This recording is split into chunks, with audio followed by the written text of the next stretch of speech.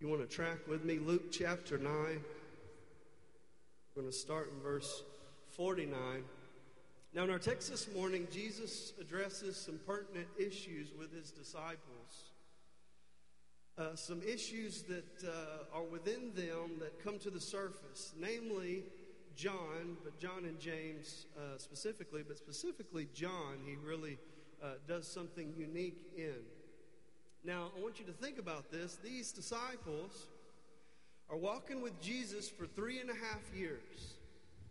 And as they're walking with Jesus for these 3.5 years, there's another text in the Gospels that shows us some insight that says, if all the deeds and words of Jesus Christ were recorded, there wouldn't be enough books in the world to capture every single thing that Jesus did. So what we have in the Gospels is we have a portion, a narrative of the story of Jesus Christ.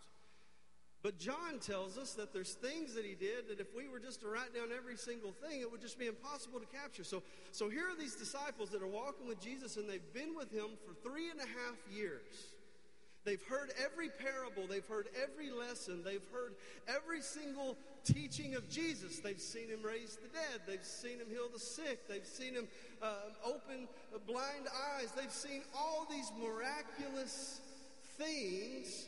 And the whole time, Jesus is telling them that he's going to go this path of a suffering servant, that he is going to be placed into the hands of sinful men, that he's going to be crucified and murdered. But don't lose heart, because on the third day, everybody say the third day, I'm going to rise from the dead. So after seeing all these other true things that Jesus said, they had trouble understanding that one.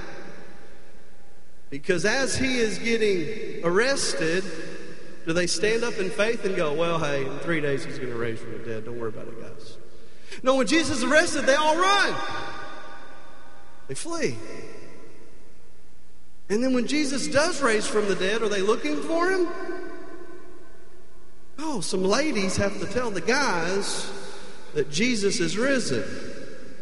And I'm afraid it hadn't changed too much today.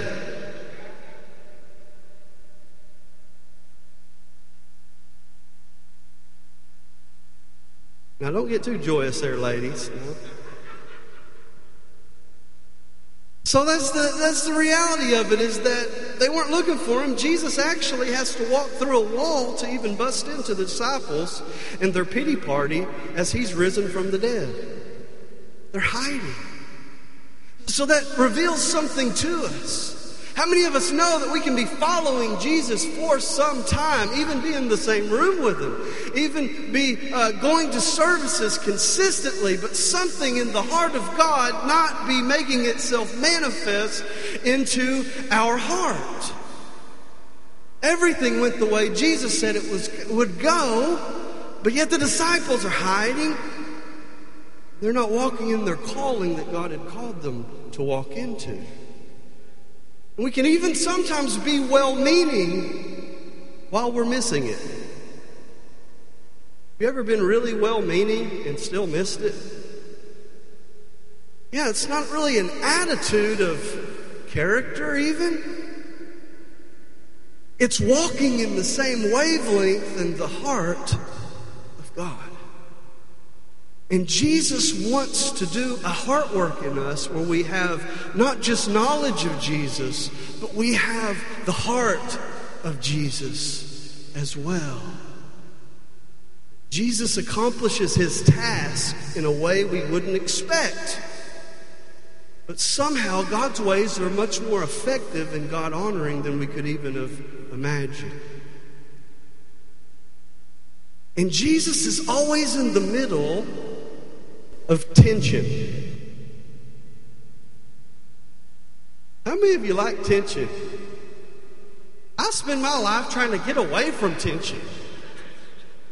Oh, there's tension there? See ya. Jesus is always in the middle. Tension. It's like he lives in tension. He's not moved by tension. He's willing to stay in tension until it gets resolved. Jesus is secure enough in himself that he doesn't have to run and hide. He can just be.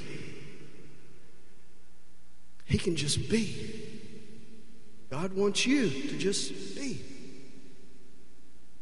Jesus is all about tension. Jesus, if I was to say, let's all say a name for Jesus out here. Everybody would have a name, but do you know the name we probably wouldn't hear? Jesus, friend of sinners. Tension. Because nobody hates sin worse than Jesus. Yet nobody loves sinners more than Jesus. It's that Jesus is always in a place of tension. He's always bringing his disciples in a place of tension so that we can resolve the tension and walk into the heart of God. That's why when you hear something new that is true and backed up by the Bible, and it goes against what you've been taught your whole life, your heart's leaping for joy, but your mind's going, no, I don't want, no. And your heart and your spirit man's just, yes. And your head's saying, no, this can't be.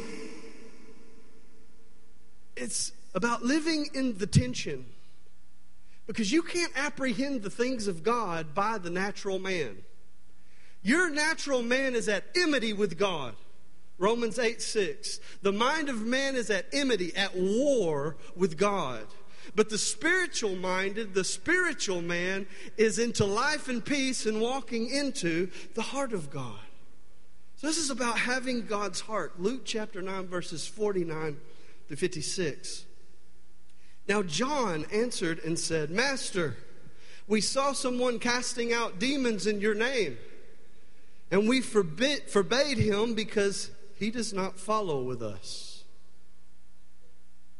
So somehow this man has heard the name of Jesus, the message of Jesus, and he left Jesus and then started doing the works of Jesus.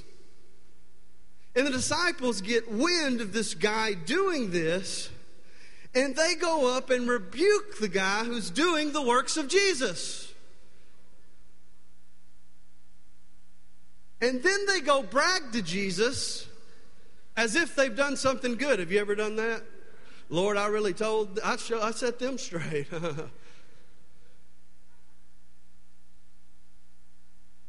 on now. Somehow this man that's following Jesus, he's doing this, he does this works out here, and the ones who are with him are upset because he doesn't run in our pack. Let me tell you something. God's bigger than our pack. God's bigger than the assemblies of God. God's bigger than all of that stuff that man came up with. I'm just here to tell you, God's big. Verse 50, but listen to what Jesus said. Verse 50, Jesus said to him, do not forbid him, for he who is not against us is on our side. So this man who is not walking with Jesus, just doing the works, actually has the heart of God more than those who would claim to be lock and step with Jesus.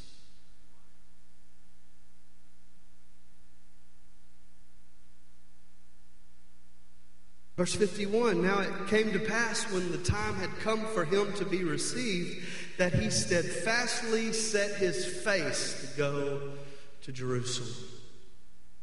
Now the ancient writers, this was a plot movement. This was a pivotal moment in this gospel.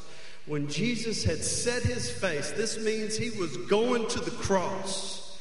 Ezekiel uses this language in Ezekiel chapter 2 when he says that he was going to set his face like a stone, like a flint, toward the things and the realities. A flint is a knife. They would make flint knives in antiquity.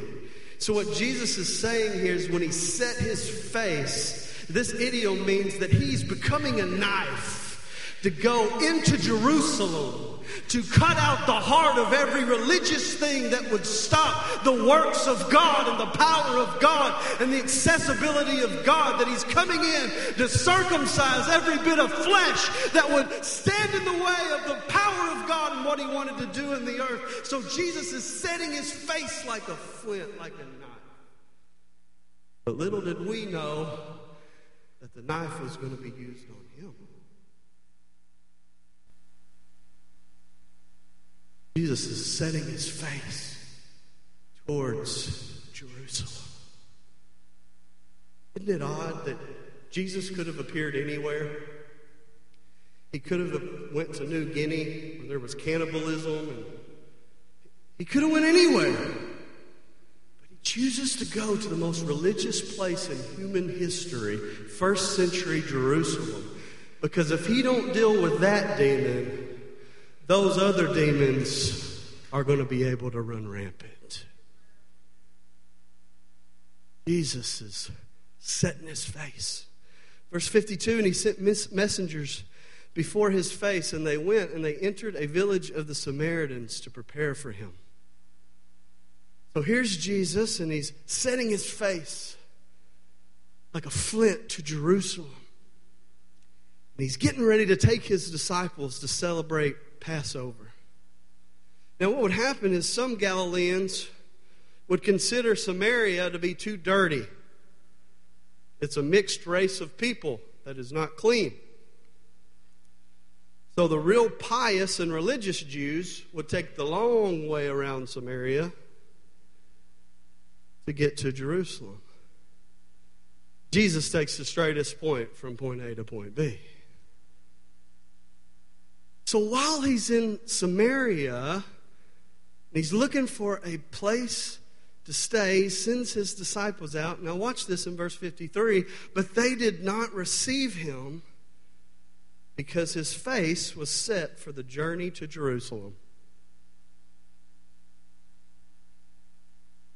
So those that would walk around and go to Jerusalem, those that would go through Samaria to Jerusalem, Jesus is now in the middle of a tension.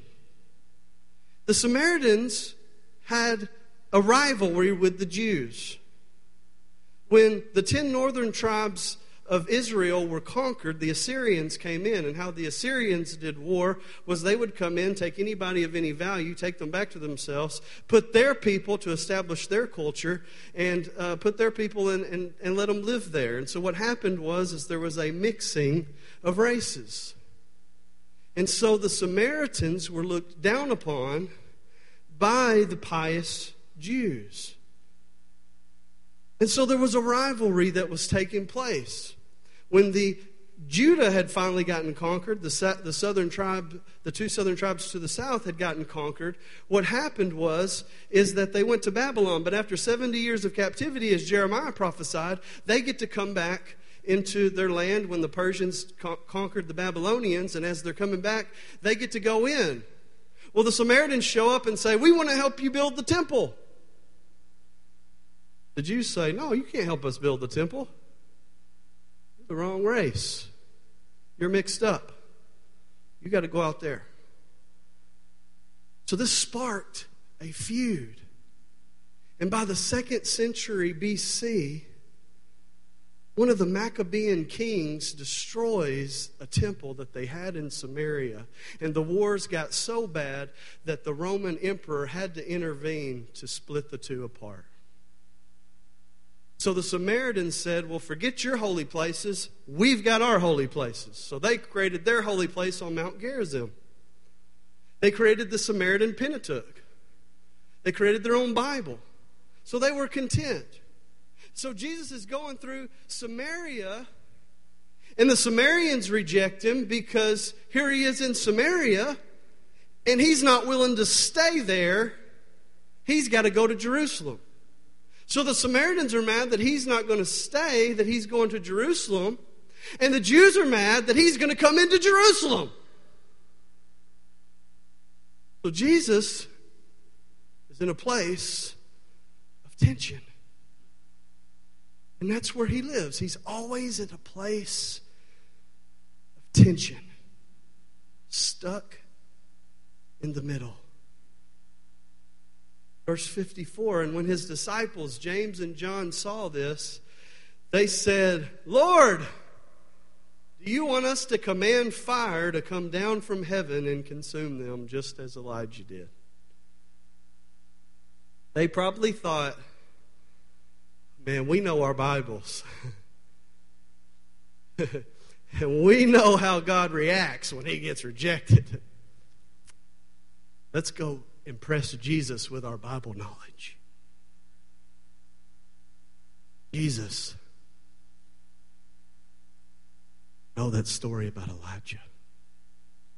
It's called fire down, right? Look what Jesus says. But he turned and rebuked them and said, you do not know what manner of spirit you are of. For the Son of Man did not come to destroy men's life, but to save them. And they went to another village. But you know what? Isn't that kind of our default position when we get opposed or when something doesn't go our way? Don't we normally call down for the fire of judgment? I do it all the time.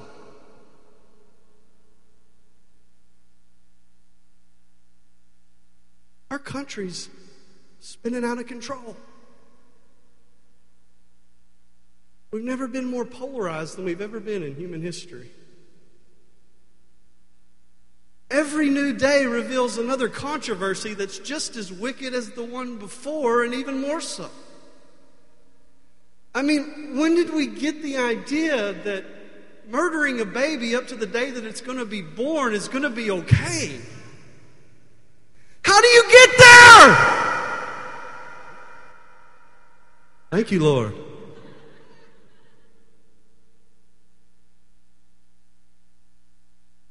How do we get there? How did we get there? And you know a part of me, what I want to say? God, you remember what Elijah did. Burn them up. Send fire and burn them up.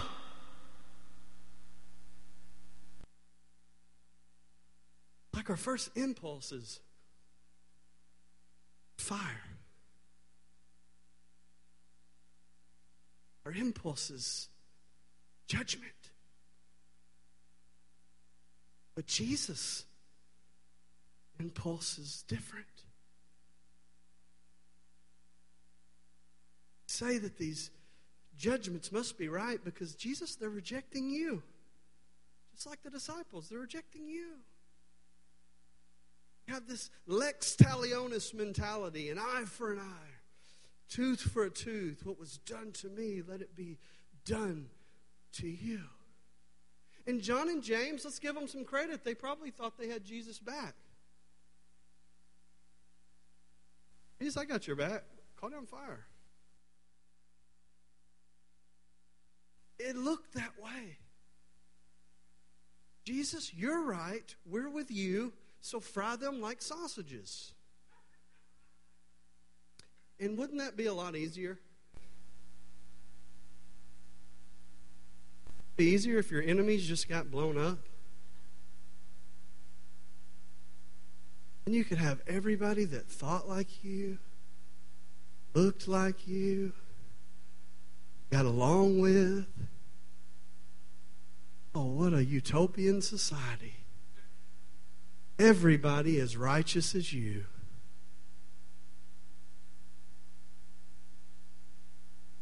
But the problem is, the Bible says no one's righteous. No, not one.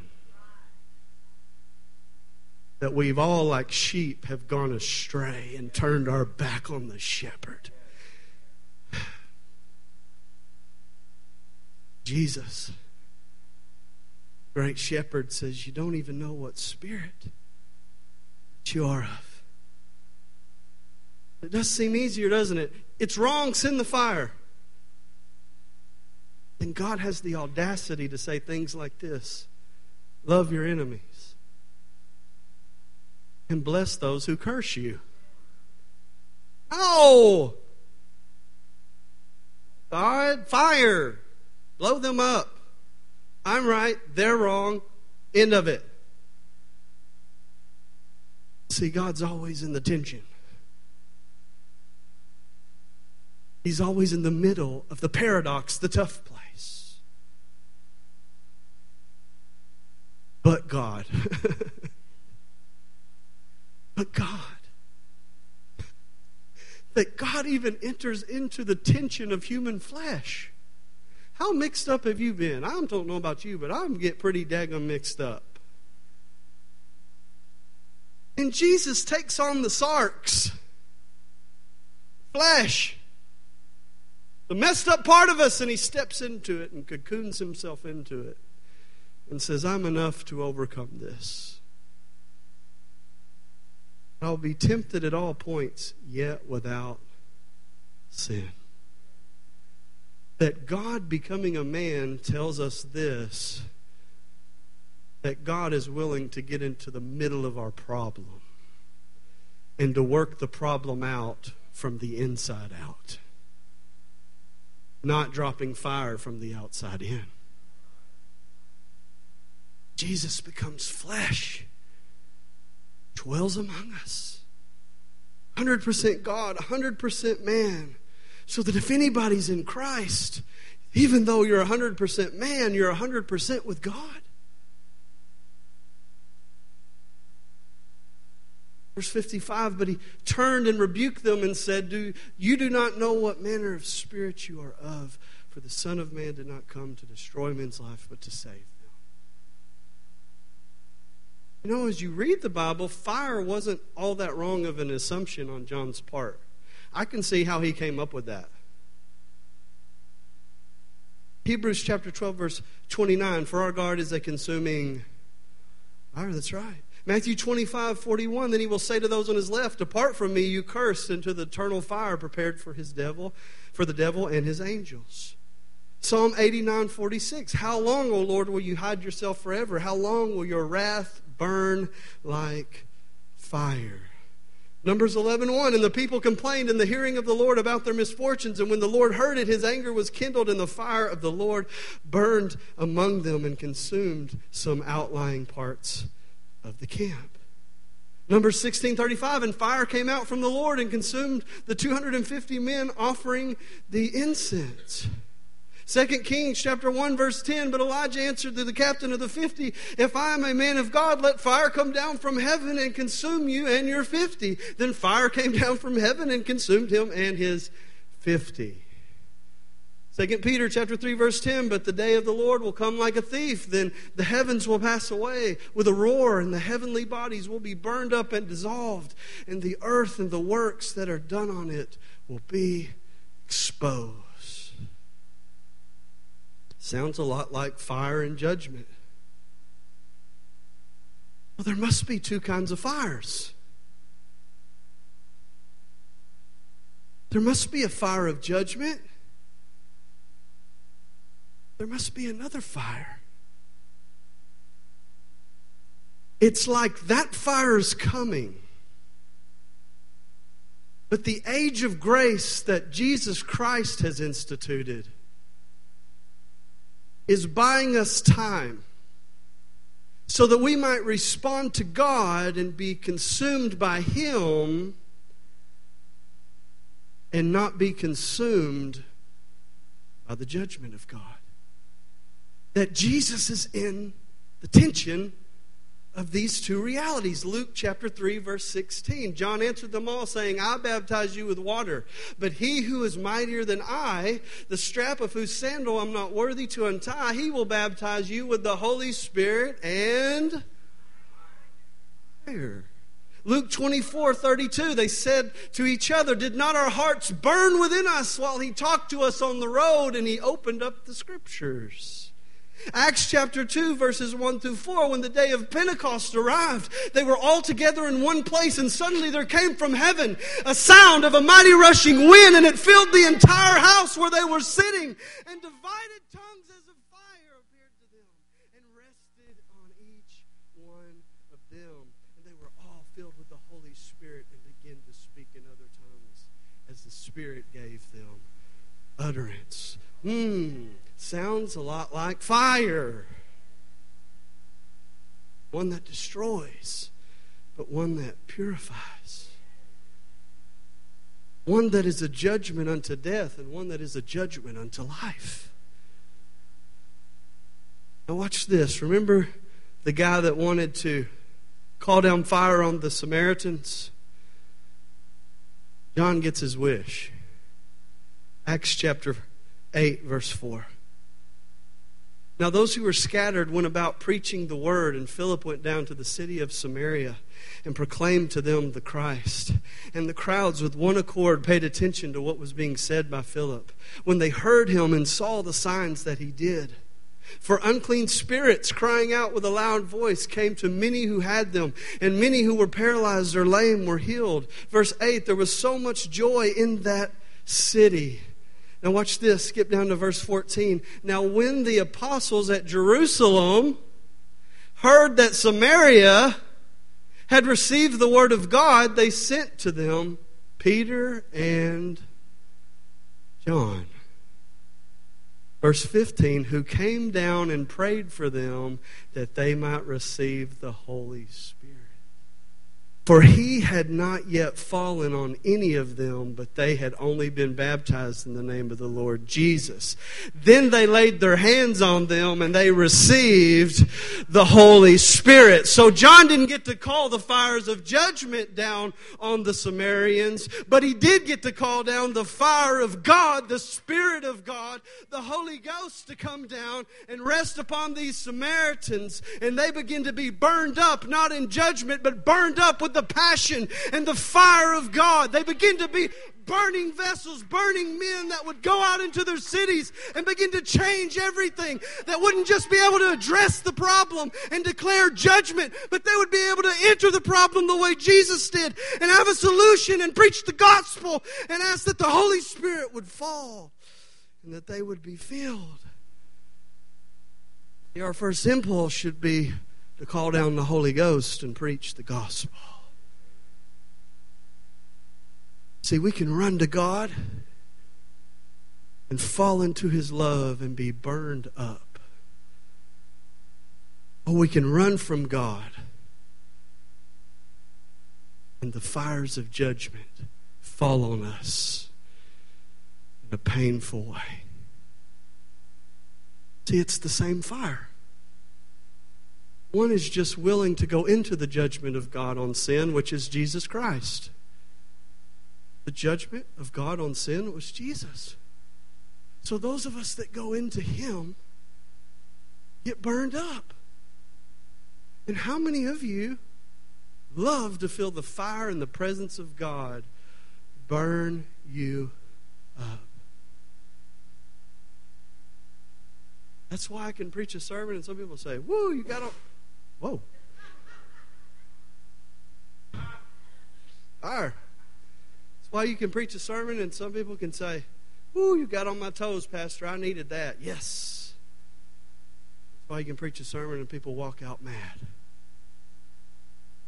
That's why you can give an altar call and say, "Come down and experience the fire of God." And you've got some going, "Woo, yeah." And you got others go, "Let's get out of here. This place is crazy. They all about some crazy stuff up in here. I ain't about to get this. I got to get my buffet top and then I got this."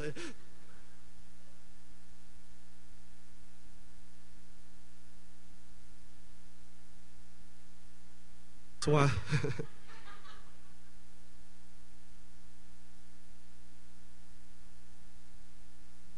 Why some will come down and lay on their face before the altar looking like a fool and say, "God, burn up every bit of me that doesn't look like you." While others will say, "I'm not going there because I've got to keep my pride and my dignity intact."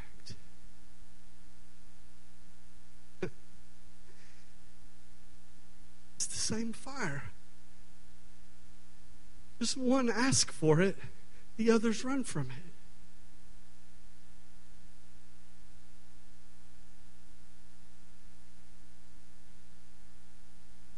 nation needs the fire of God. Our nation needs a move of God.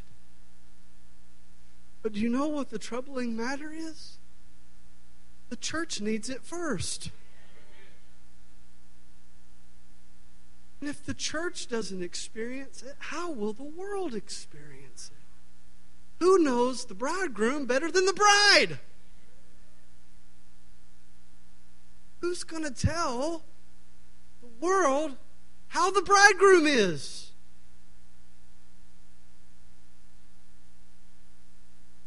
Gotta be zealous for the fire of God. Rest easy, I'm closing. Here's these certain plants, they're called pyrofactic plants. I believe it's the word. There's one called the lodgepole pine. And when it drops a seed, it covers that seed with resin so tightly and so securely that the seed can't even grow. The only way that this seed gets to grow is if a forest fire breaks out and that resin begins to melt and expose that seed, and then the tree grows. I'm here to tell you, that hard-hearted teenager in your house ain't going to move until the fire of God burns away that stony shell. That hard-hearted husband in your house ain't moving until the fire of God burns him up. Being that wife that you feel like you're dragging along with you ain't going to move until the fire of God falls. And it falls afresh on your heart and on your life. I'm telling you right now, as bad as you want it, God wants to do it that much more. That the Father heart of God